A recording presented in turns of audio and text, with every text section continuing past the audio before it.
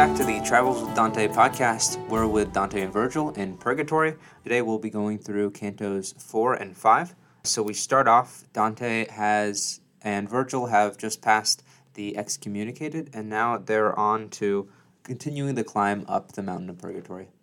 Yeah, and there's, first of all, that's neat little philosophical musing at the beginning where it talks about whenever you move part of our faculties is being attentive to time passing. Mm-hmm. So when you're really absorbed in something, you actually don't realize how fast time is slipping by. Yeah. And so it's even related to what we're talking about with the late repentant, meaning they weren't even attentive to their life and the need for that.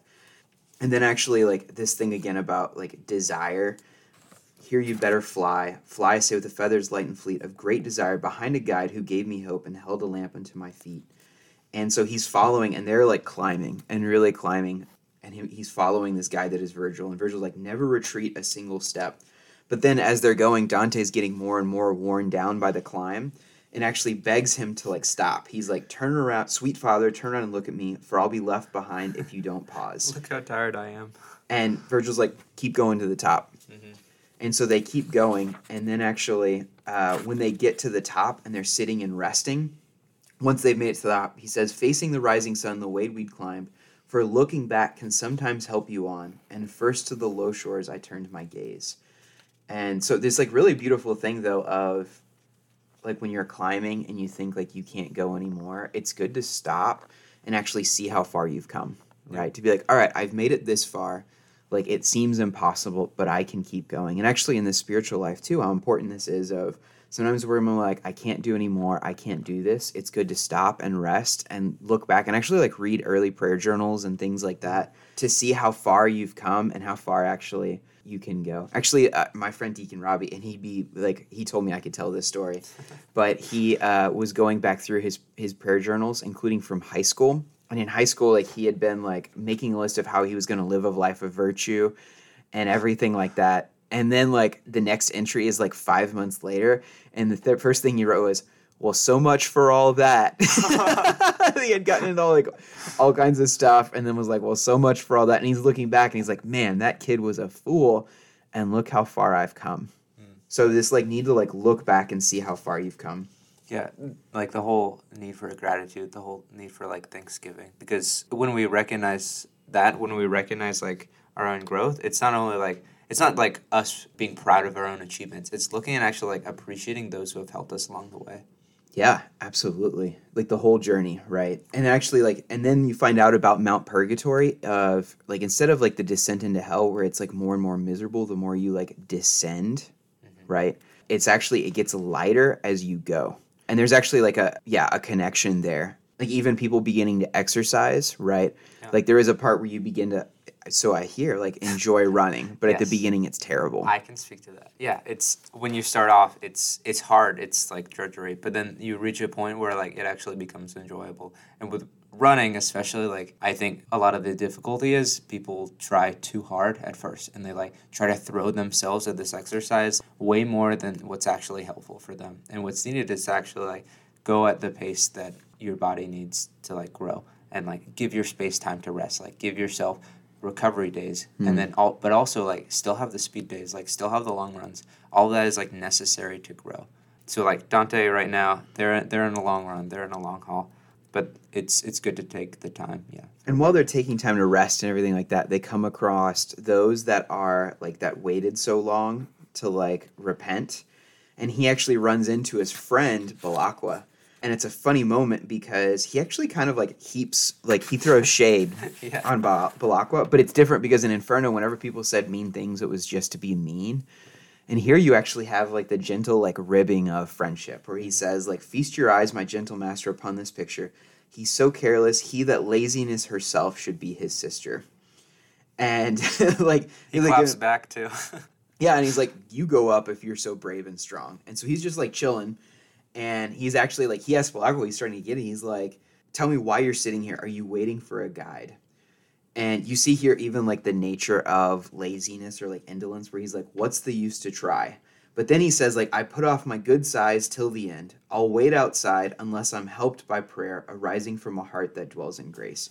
So he actually has to just like sit and wait. So it's like he made God wait. No, so now in some ways like God is making him wait. Yeah. And so he just has to like sit. And part of the like sitting is you recognize like what a waste of time it is and how much like us like putting off doing good things.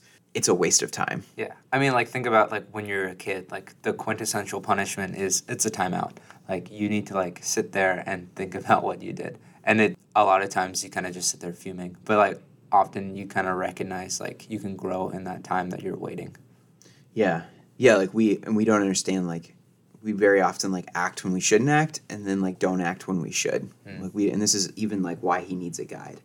So then actually, like, in Canto 5, we're in the third group of late repenters that we're going to meet. But first there's this moment of, like, more and more people are recognizing that Dante is alive, and they're gathering around him, and Virgil's basically, it's another, like, thing about, even in the spiritual life, like, the problem of distraction. Yeah. Right? Virgil has to correct him and says, come follow me, let the people talk. Stand like a steadfast tower that takes the blast and will not let its top so much as rock. For men whose thoughts spring one upon the last find themselves ever farther from their goal. If not, I'm coming. What could I reply? Yeah, like keep your like focus upon like what you're called to do, and don't be as distracted. And I think like this is super important for us. Of like I think part of the reason people don't understand the spiritual life at all, or like know the person of God, like know who God is because we're so distracted and all over the place. So there's no capacity to like sink down. Like our attention span is all over the place. And so he's saying here, like the person whose thoughts like jump from one thing to the next, they're going to miss their goal. So we see like the next group of souls in purgatory, and they're singing the Miserere, which is like the morning prayer, like one of the psalms of morning prayer in the Liturgy of the Hours. Which we actually prayed this morning. It's like today's Friday, right? Like, have mercy on me, God, in your kindness, and your compassion blot out my offense. It's this like calling for God to forgive, and it's based upon King David, right? And what everything that he had done with Bathsheba, and this like prayer of like, have mercy on me, create a clean heart in me, oh God, is part of it. Mm-hmm. So Friday morning prayer, this is what we pray. And so you see here the souls like praying this, singing this together. And you mentioned there's a lot of like the Liturgy of the Hours, like the prayers of the church that are here, and they're praying them together, which is really beautiful. Yeah, so it is there as it is here.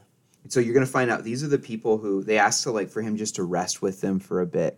And you find out that these are the ones who were late repenters, but were died by violence, right? They were all in violent manner met the grave. And our sins we repented and forgave, leaving our lives at last in peace with God, who now torments our hearts with the desire to see his face, right? So all of them like pushed off seeing the one that they actually longed, and now he like delays them as well. And the like longing, right, is in some ways like a torment, right? And we can understand this too of like this like excitement, but also like when are you going to get here, right? Like the person that you love is away and you know that they're coming and it's like a 9-hour drive and you're like tormented by like, I want them to be here now, right? And so that's actually the place of this like longing. And so it's like both beautiful but also painful, and we can know that here. But like this is the one, right? And how much of our life we actually don't spend being faithful to that longing of like speeding towards him, which again is like a thing of distraction. So there's a number of people here that we meet that introduce themselves who had like were late repenters who died by violence. But there's one actually who's very interesting, and it's Bonconte from Montefeltro, which we met at Montefeltro. Right. And with the evil counselors, we had Guido de Montefeltro. Yes, and this is his son. And this is the really interesting thing. We mentioned this when we talked about Guido de Montefeltro. Guido de Montefeltro lives a life, a pretty terrible life, and then like has like quote unquote repentance towards the end, and then is like brought back into that through Boniface VIII, right? But appeared to die a saintly man. Yeah. And then you have Bonconte de Montefeltro, who lived a wild life and dies in battle. Yeah. And he is actually the one who like in some ways dies a saintly way. Right. And so he's talking about like what happened to him. And even Dante asks, like, no one found your body or your grave at Campaldino. Like how, like what happened? So he's like, let me tell you the story. And so he takes an arrow through the throat, right? And he's running away with the arrow in his throat. And he says, there at once my sight and speech were gone. I ended with Maria on my lips, right? So he actually calls out to Mary, like actually asking Mary to like pray for him and like help him. And then he says, God's angel took me, and the one from hell hollered, "Oh, you from heaven, why deprive me of his soul?" So if you remember Guido de Montefeltro, right? St. Francis comes to get him. This is that brilliant little flip. St. Francis comes to get him, and the demon comes and is like, nope, he's mine, right? By the law of non-contradiction, he can't both do something and repent at the same time. So he didn't repent. He's coming with me. And here you have the opposite. You have Bonconte, who calls out for Mary, and the angel comes to get him. And the one from hell is like, you from heaven, why deprive me of his soul? He sheds one little tear, and you bear his immortal part away. And so he's like, this is completely unfair, right? So you have even the difference between like the legalism of Guido de Montefeltro and the demon, right? Versus like the faith. The generosity, mercy, right? Like some things we can only receive. And so the demon actually gets mad and like rips apart his body and then like has it be like washed away so that nobody will find it. But it's, I think, like, again, if you just read Inferno, you miss out on this beautiful story that responds to the difference of like comparing Bonconte and his father Guido. Right. Well, and something Bonconte says earlier, go on to Fano for courtesy, plead my case that my countrymen may pray and help me purge away my heavy sins. Like, his family doesn't pray for him at all. And so what he asks Dante is to ask his countrymen. So we see again here like concentric spheres of influence of like those who are best to pray for us. Like, so first the family who and friends who know us deeply, and then like the countrymen, like the people in your town and your like extended family. Yeah, and I would even propose as we read this to really think about like who are we called to pray for and intercede for? Of like our family that has died, our family that is like far away from the faith, those nearest to us, students, coworkers, like are we praying for them? You know, like are we interceding for them? Because this is like what people are like begging for. And you mentioned, so we're in Canto 5, and if you remember, Canto 5 of Inferno was the circle of lust, right? And if you remember the story of Paolo and Francesca who spends this long thing trying to justify her sins. And what's interesting is at the end of Canto 5, you have someone who is very different from Francesca. Do you want to say a word? Yeah, well, we see it in the footnotes as well. Like, it's not too much is known, like, historically about this woman, Pia. But very sweetly, very tenderly, at the very end of the canto, she has this very short request for Dante, is just, kindly remember me, my name is Pia. And so, at least what we know is Pia was likely a woman who, her husband, while, like, trying to cheat on her, he killed her just so, like, the secret wouldn't be found out. So she was betrayed by her husband. So we see sort of, like, this foil to Francesca in like this beautiful symmetry that Dante makes, and we'll see it like repeated throughout the Purgatorio. So yeah, it's this very like tender scene that runs definitely like counter to the kind of like misguided love of Francesca.